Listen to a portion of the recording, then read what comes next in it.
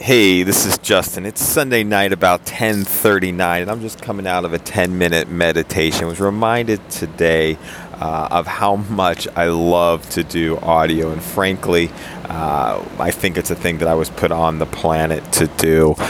Coming back this time to the SoundCloud community and to the audio world, just to share a realization. I was part of LT 141 at Momentum Education this weekend. What I realized is there is the opportunity for us to do that one thing that we are put on the planet to do, and to do it unabashedly.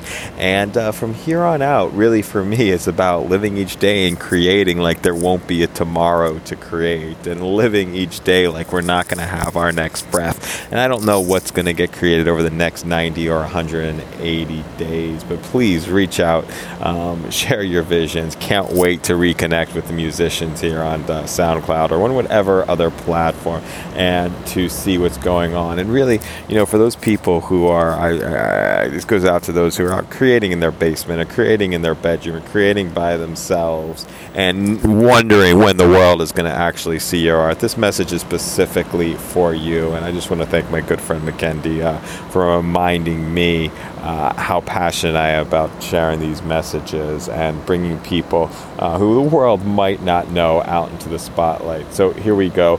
Thanks a lot for listening. Have an awesome day.